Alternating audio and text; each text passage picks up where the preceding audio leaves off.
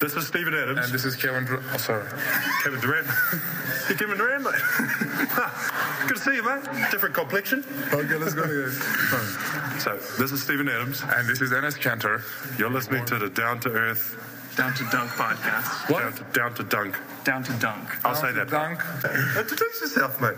Here's Steven Adams, and I'm Enes Kanter. And you're listening to Down to Dunk podcast. Stay tuned.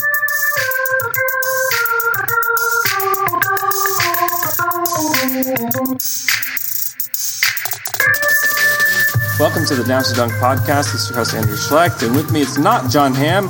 It's the best Thunder writer ever, Royce Young. Royce, how are you? What an upgrade. Yes. Your Wednesday pod has been upgraded to Royce You're the Young. worst, John Hamm. We do miss you, John Hamm. John Hamm's awesome. So we have two items on the bill today. Number one is Dion Waiters.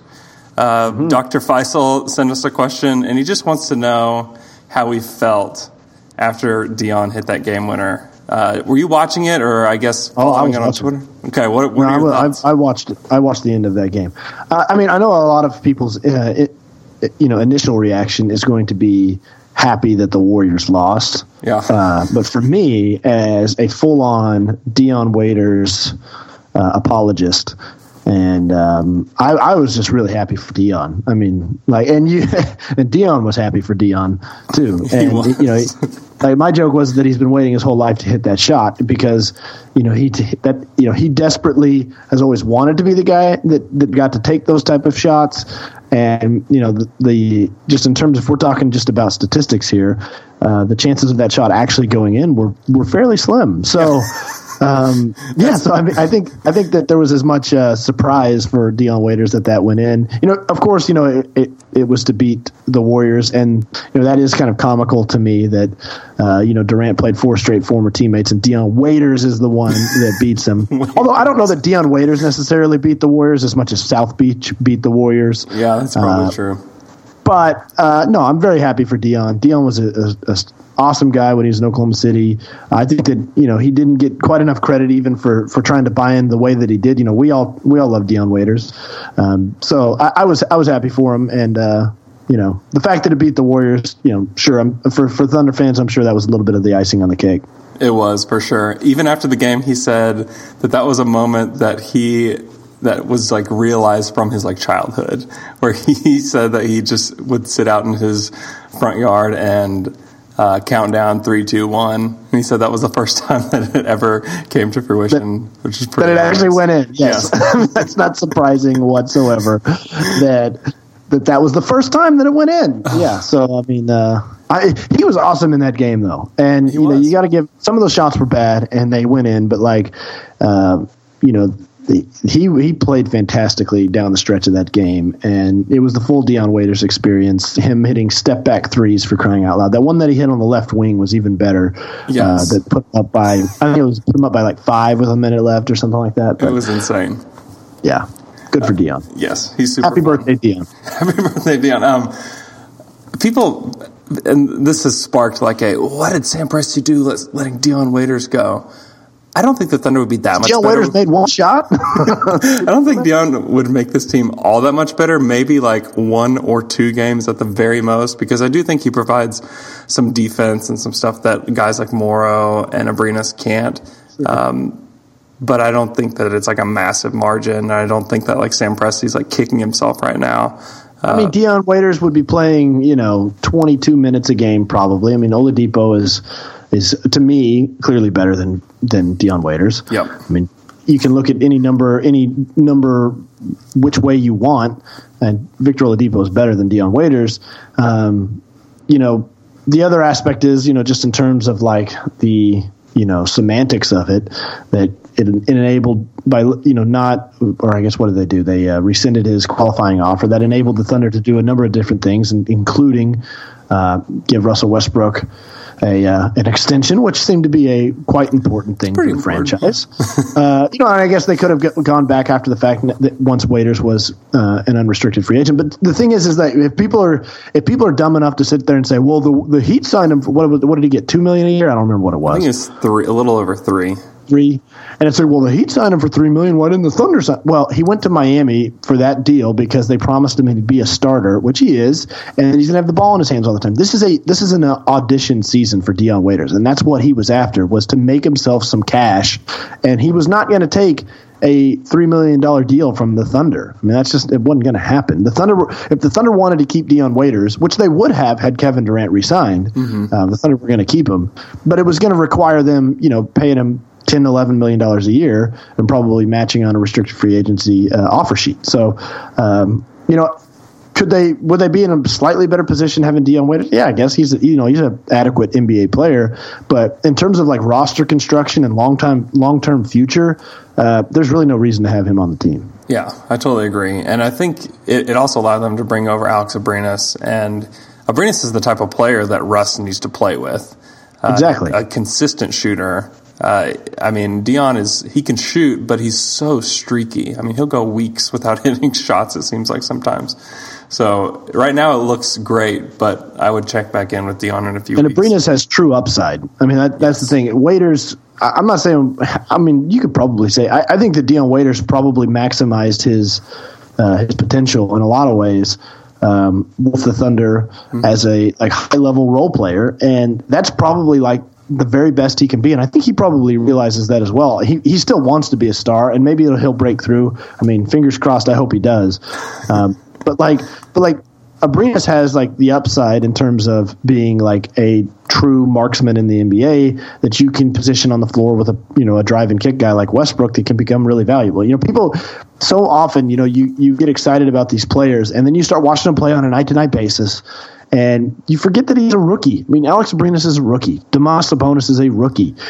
Go back and watch tape and look at the game logs of Giannis Antetokounmpo when he was a rookie. I mean, these guys go through big growing pains, and it happens. And for a lot of them, it doesn't click until year 2, 3, or 4. So, if you're sitting there and you're saying, would you rather have Waiters or Abrinas? I think tomorrow night, or I guess they play tonight. Tonight's game, I'd probably rather have Dion Waiters. I think he'd make the Thunder better tonight over Alex Abrinas, but in terms of the long-term future and health of the franchise, it's not even a question. Yeah, I totally agree with that. Item number 2, Kyle Singler got a haircut. Apparently. Smartly moving further away and distancing himself from the Eric Trump look that he was That's right. Yeah, moving away from the Eric Trump look is always a good move for anyone. I'm looking at this picture, Andrew, and I don't exactly know even how to categorize it. Really, I don't know what it is. It's like a side shaved head. It's like a slicked back bowl cut. Is that what it is? He wants to look like Joffrey, right? Is that what it is? Maybe kind of like a mohawky. Yeah, thingy. there's this mohawky thingy. I think that's what he asked for when he sat down. Can I have the mohawky thingy? Give me the mohawky thingy. Always we have to note any changes within Kyle Singler or his wardrobe. Did you see the shirt that he wore to a birthday party earlier this year where it had flames and dice on it? Nice. It's just a predictable Singler shirt. What made me think of as I'm sitting here looking at it, what I picture this scene where Kyle Singler walks in to get his haircut and he looks at the barber and he's like, just give me something that nobody's going to make fun of. And that's what he says. And it makes me think of that Simpsons episode where they're trying to come up with what they want to name Bart. And Homer's like, I just want to come up with something that nobody can make fun of so it doesn't rhyme with any stupid word, which, obviously Bart rhymes with fart. And so it makes me think of Kyle Singler sitting down and he's like, just give me a haircut nobody's going to make fun of. That's awesome. So Kevin Durant and Russell Westbrook have a very strange relationship now. When do you think that will change? Do you think it'll be the All-Star game? What's your prediction for whenever they bury the hatchet? Or do you think this is just I'm going to forever ignore Kevin Durant thing from Russell Westbrook? I would say the hatchet potentially gets buried at the end of their careers. I mean, honestly, I mean, Kevin is completely willing, I think, to bury the hatchet. But this is what I tell everybody, Andrew. He's the guy that left. He's not the one that has any reason to be upset. He made his choice. He left. And the only thing that he could reasonably be mad about would be maybe some of Westbrook's subversive, subtle moves, or wearing the photographer's jacket or whatever it is, or maybe Westbrook not wanting to talk to him or whatever it might be. But Durant has no reason to hold a grudge with Westbrook. Right. Durant's the guy that left. Westbrook has legitimate reasons to hold a grudge. Mm-hmm. Durant left. Westbrook wanted to keep him. Westbrook went out of his way and did a number of different things in trying to keep him. In terms of what he said to him in the meeting out in L.A. and the things that they talked about. And not only did Durant leave, but he left to go play with Steph.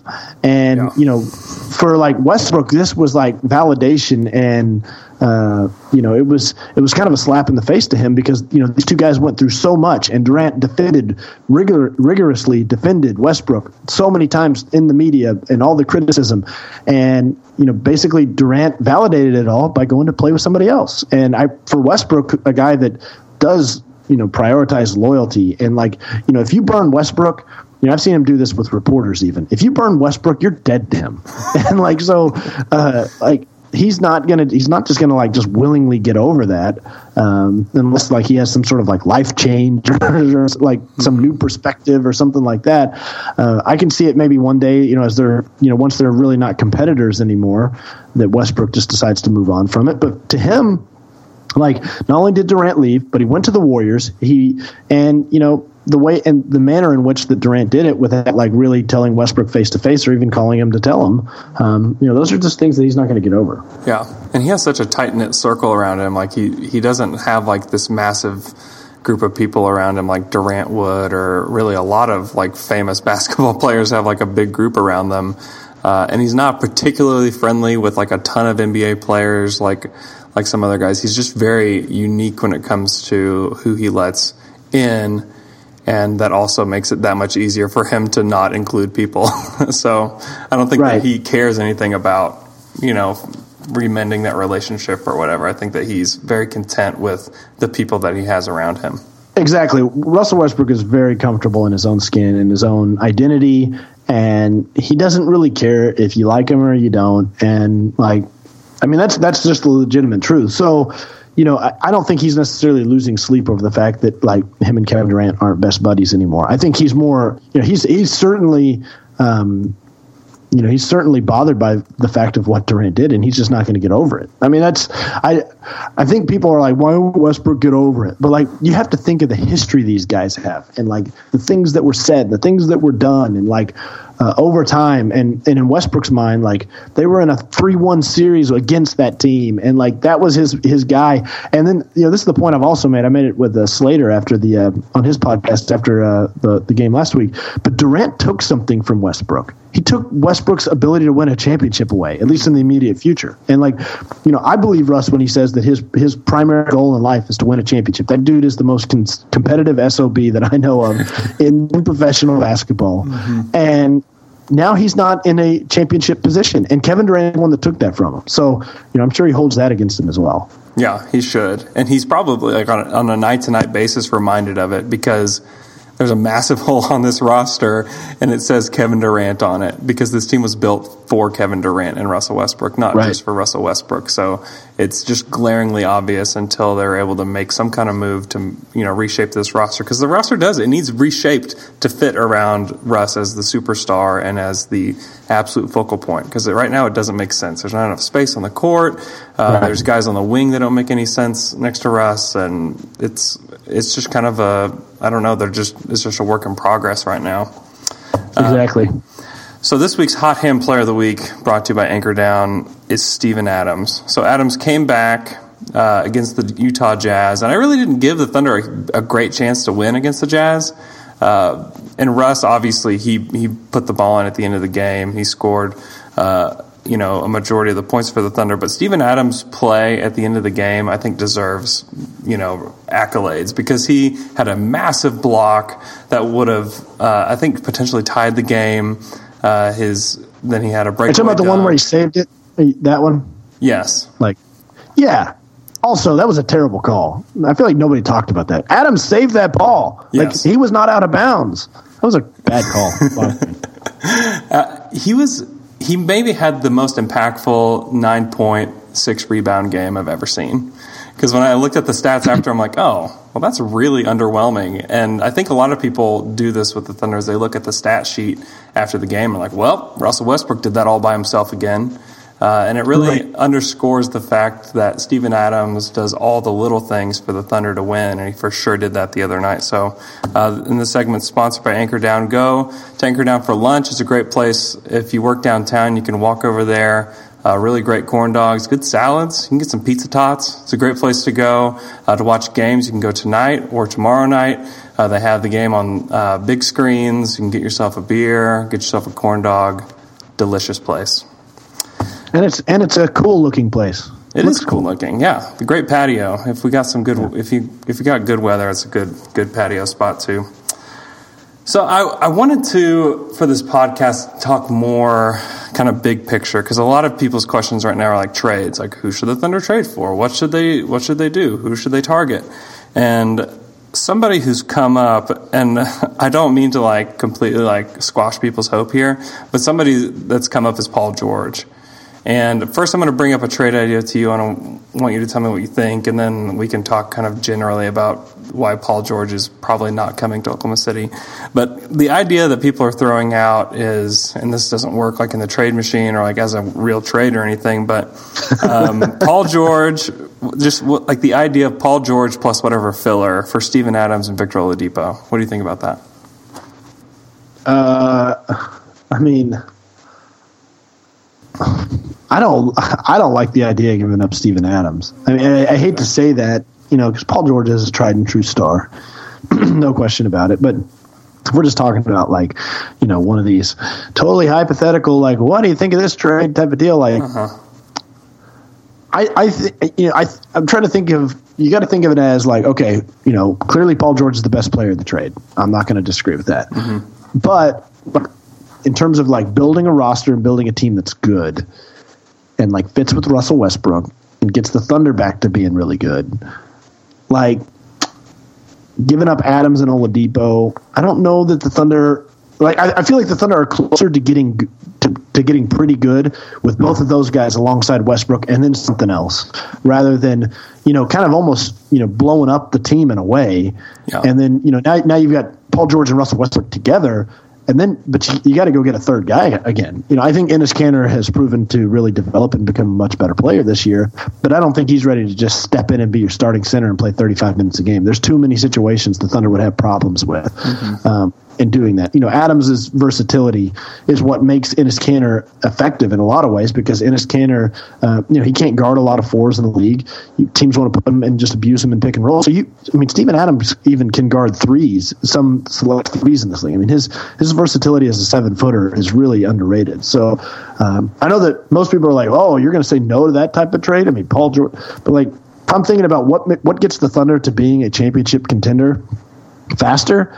I think it's having Adams and Oladipo alongside Westbrook and then trying to get something else, not necessarily like a Paul George caliber player, but like rather than kind of starting from scratch in a way and just having George and Westbrook together. Yeah, I totally agree. I mean, Adams is just like scratching the surface of like what he can do, and I think that Paul George is completely established as to like the type of player he is. I'm not sure how much better he's going to get. I don't even know. Like, I think Paul George is good, but I think I expected more out of him this season on a Pacers roster where he basically can do whatever he wants.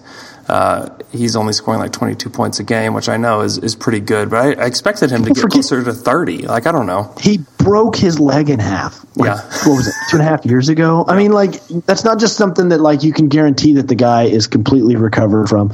And Paul George is a name. He's a star player. But if I was going to give up Steven Adams in a trade, I would redirect my focus elsewhere. I would direct it towards New Orleans or, and try to get Anthony Davis. If I'm going to give up Steven Adams, Victor Oladipo, and like really blow something up, like I'm going to try to swing for the fences and try to really pair Westbrook with somebody. Yes. Because again, I don't mean to take anything away from Paul George. He's one of my absolute favorite players in the league. I love Paul George. But I just don't know that, like, I think that we might be basing this a little bit more on reputation than what's actually happening. Yeah, I don't think that makes them better than the Rockets, or certainly doesn't put them on par with the Warriors. I mean, there's you plug that wing hole with Paul George, but then you have a massive hole at several other positions, and right. Then you expect Alex Abrinas to play big minutes. Is he ready to do that on a consistent basis? And who starts at center? Is Sabonis your starting center? I don't even know what you do, because I don't think you can start Kanter. No, you can't. You start Laverne and Sabonis together. I don't know. That to me that would be a precursor to filling out the team in other ways. And you mentioned it. I think people are going to see it over the next couple of years, and people might think I'm crazy, but Steven Adams has much more of an offensive game than he shows, and he started to feel a little bit more and more comfortable with it in the past couple months, with him posting more. But I'm telling you, the guy's going to shoot mid-range shots at some point, and I think he's going to shoot threes. As much as people think that is insane, I watch Steven Adams take threes all the time. He looks smooth doing it. He'll knock down, sometimes he air balls, because he's a big man and he's not a very good three-point shooter.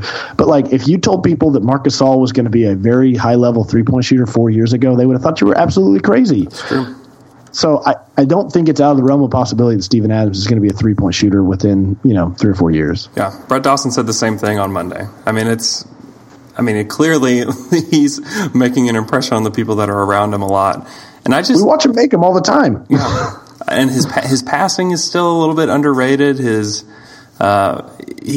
just going to be such a complete player, and once he can, and I think a part of what's holding him back is part of one of the reasons that he's great is his mentality is so team centric. Absolutely, and he wants to do whatever the team wants. Yeah. He just fits with, and Russell loves him. Russell loves Steven Adams. And, this is something, we did the True podcast, and this is something Brian Windhorst talked about the, the game winner Westbrook hit against the Jazz, is Adams' screen, which, was quite illegal in some ways, but Adams as a screener, if you're talking about getting Westbrook open, especially late in games, Adams is a complete bulldozer. And that is a true skill. That was one of Kendrick Perkins' best redeeming qualities on the offensive end, is that he could screen the heck out of people. And Adams has great timing. He's a great roll man, and that's not an attribute to be overlooked. Yeah, and he is a great roll man, but if he can pick and pop as well, and that becomes your main point of attack is a pick and roll with Adams and Westbrook, and you can't really predict what Adams is going to do because right now you know that he's going to roll to the rim, but if he can pop out. That opens up a ton of stuff for OKC. So and they've used him it hasn't happened a lot, but you can tell that they're trying to expand Adams a little bit, and there will be times where he doesn't he doesn't dive to the rim, where he kind of just does a half roll where it's not really a pop as so much, it's just he doesn't roll. And so then Westbrook will hit him, and he either will try to shoot that little floater shot thing that he does, shot thing, or he'll look for to move the ball to a corner from there. So that's kind of a small evolution from Adams isn't just a straight dive guy. He doesn't just screen and then roll immediately to the bucket. He's starting to, it's not a pop, but it's more of a stand in place type of deal. Yeah. And his ability to finish on the fast break is just incredible. A guy, people watch it and they're like, oh, that's really cool. But a 7-footer that can run the floor like that and can catch on the move and finish, that's pretty rare. There's not very many big guys that can do that. Davis and Towns and guys like that can, but those guys are absolute freaks and can, and handle an entire offense by themselves. Look at where the league is right now too, Andrew.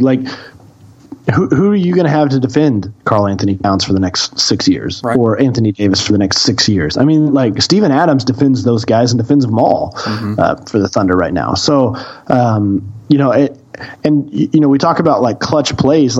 You look at Adams' box score against the Jazz, like you said, 9.6 rebounds doesn't really stand out to you. But Adams has a knack for making critical clutch plays. Whether it was the block, whether it was that offensive rebounds where he sprawled out all over the floor for it, whether it's getting back in transition. What game was that? The Grizzlies game where he chased down Mike Conley and forced him out. That was it was a fantastic play, and those are clutch game-winning plays.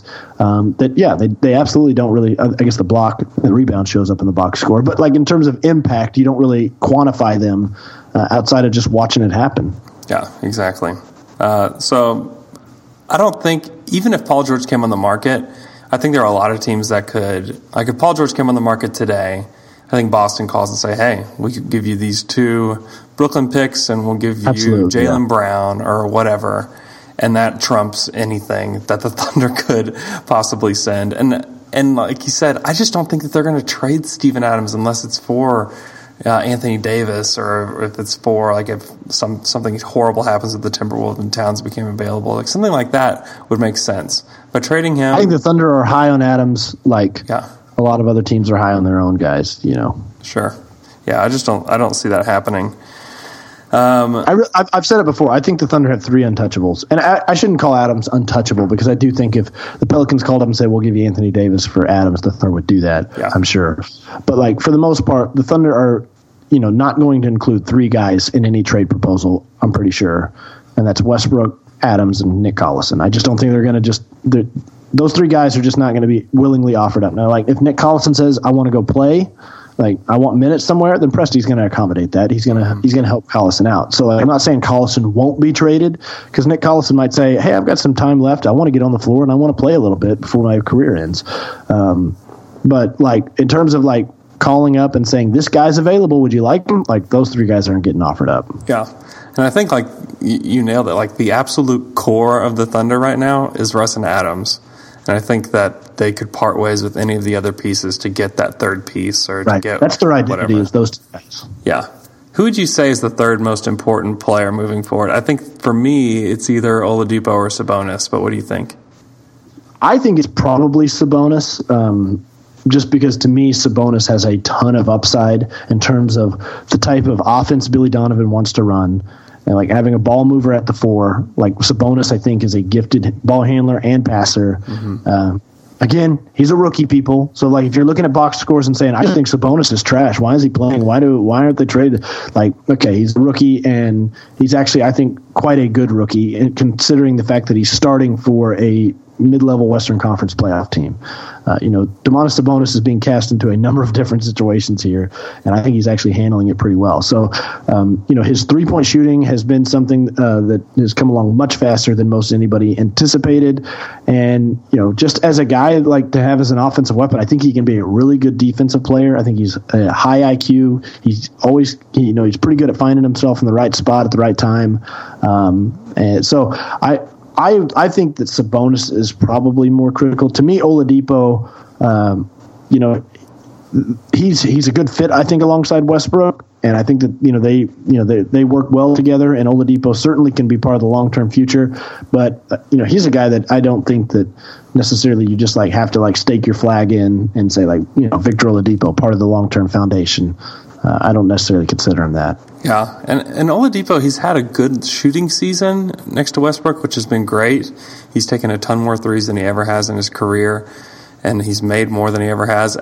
But I just feel like he's limited somehow, by what the Thunder are doing, because he's that stats up with him, but everything else is down. Even his usage rate is down, and I don't know if that's an Oladipo thing where he's just trying to get comfortable playing next to a superstar and playing next to he's never played next to a good point guard in his whole career, so he's maybe getting used to that. But I just watch him play and I'm I just feel like he has more to offer than this, and I don't know how that's to me unlocked. Isn't he?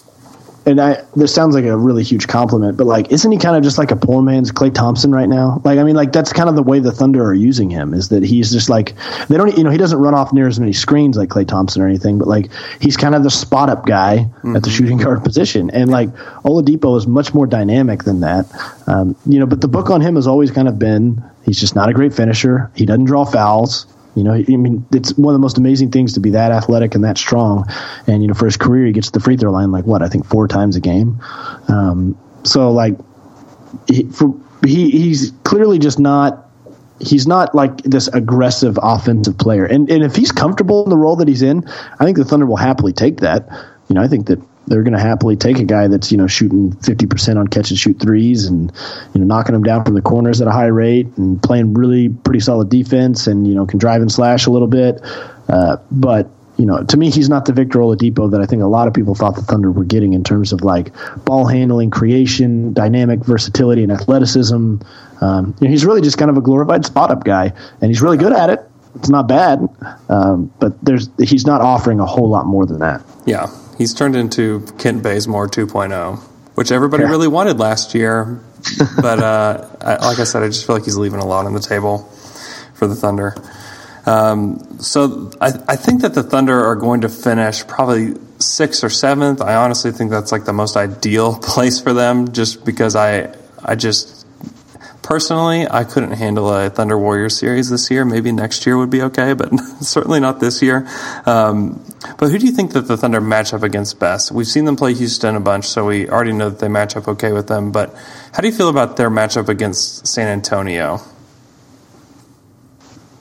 I actually think they match up okay with San Antonio. I still think that, while you've removed Kevin from the equation, which is a significant subtraction, but the Thunder still do a lot of the same things well, and can, I think, frustrate the Spurs in a number of different ways that they could last year, and a big reason that they won that playoff series. I mean, people forget Andre Robertson basically just eliminated Kawhi Leonard in the series, and the Spurs offense. Now, I think that, a lot of it would hinge on Adams and like Adams' ability to defend LaMarcus Aldridge. Now, they threw up both Ibaka and Adams at Aldridge during the postseason, and they would need that second guy to be able to really kind of, I think, challenge LaMarcus Aldridge. And I don't know if Sabonis certainly probably isn't ready to do that. Joffrey Laverne might be able to a little bit, but maybe even Jeremy Grant. I don't know if Jeremy Grant's big enough to do that, but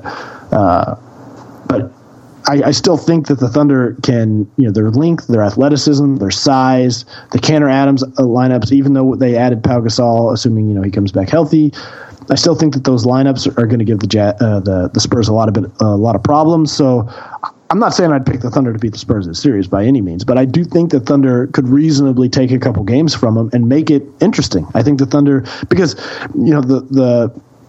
the Spurs would almost assuredly use Danny Green and Kawhi Leonard on Westbrook, probably with Leonard more than anything else.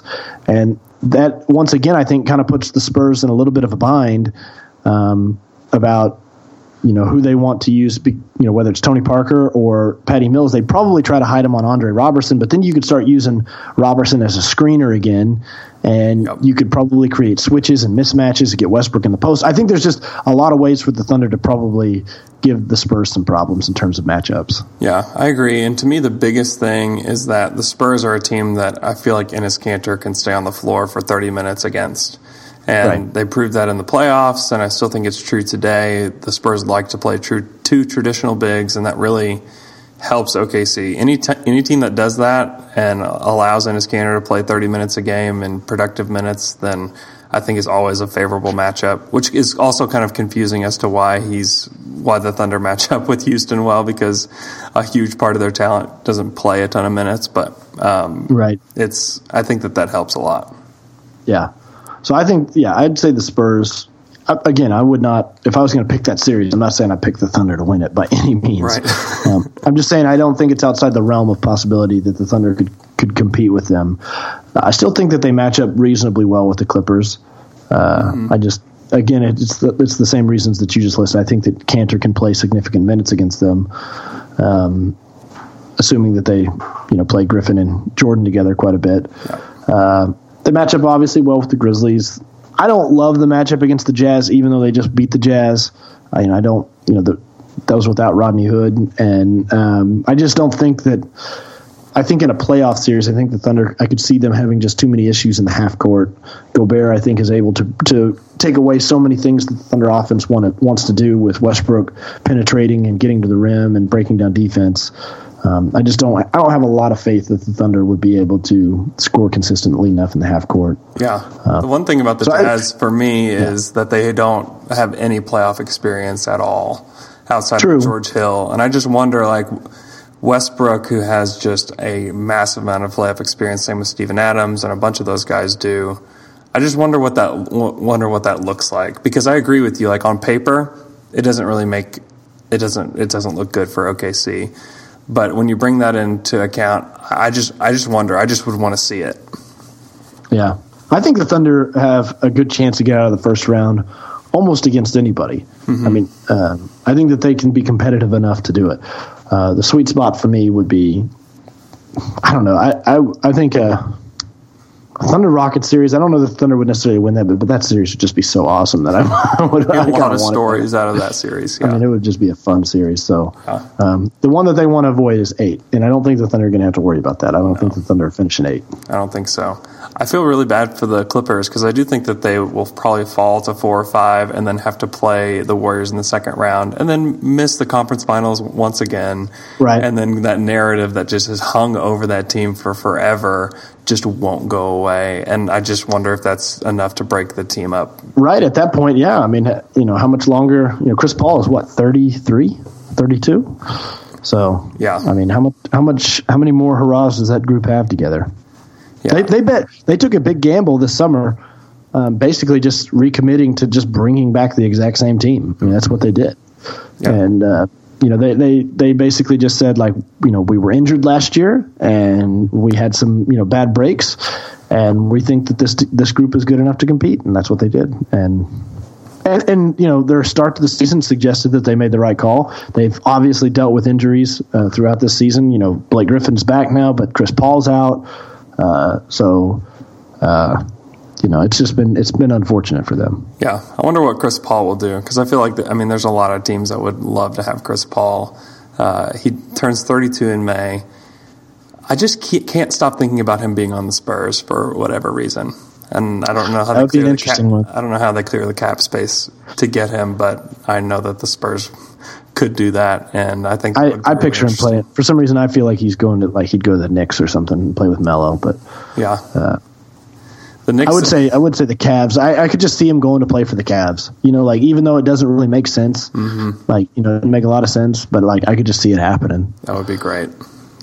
Chris Paul, he's a really great player, and I feel bad for him because he can't catch a break when it comes to the playoffs, and some of that has been self-inflicted, but he's a much better player than people give him credit for.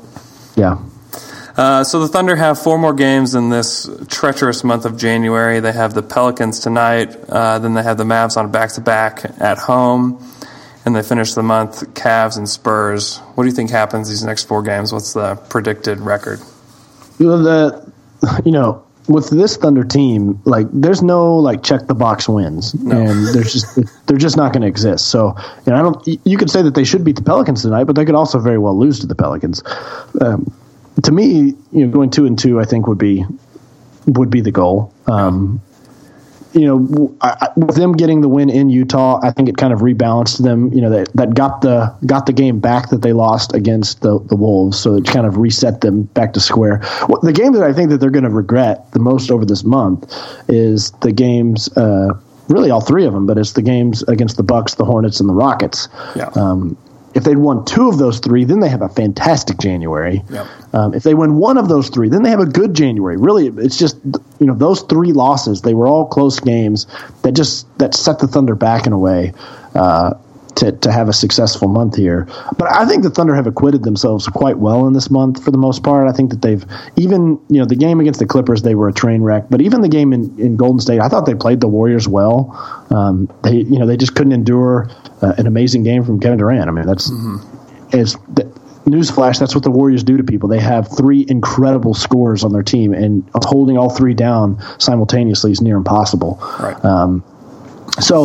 I think the Mavericks game, though, was kind of a sneaky, dangerous one. Mavericks have been playing a little bit better lately. Mm-hmm. The Thunder are, first game home after a long road trip, second night of a back-to-back. I think I don't think it's 4 and 5 nights. No, it's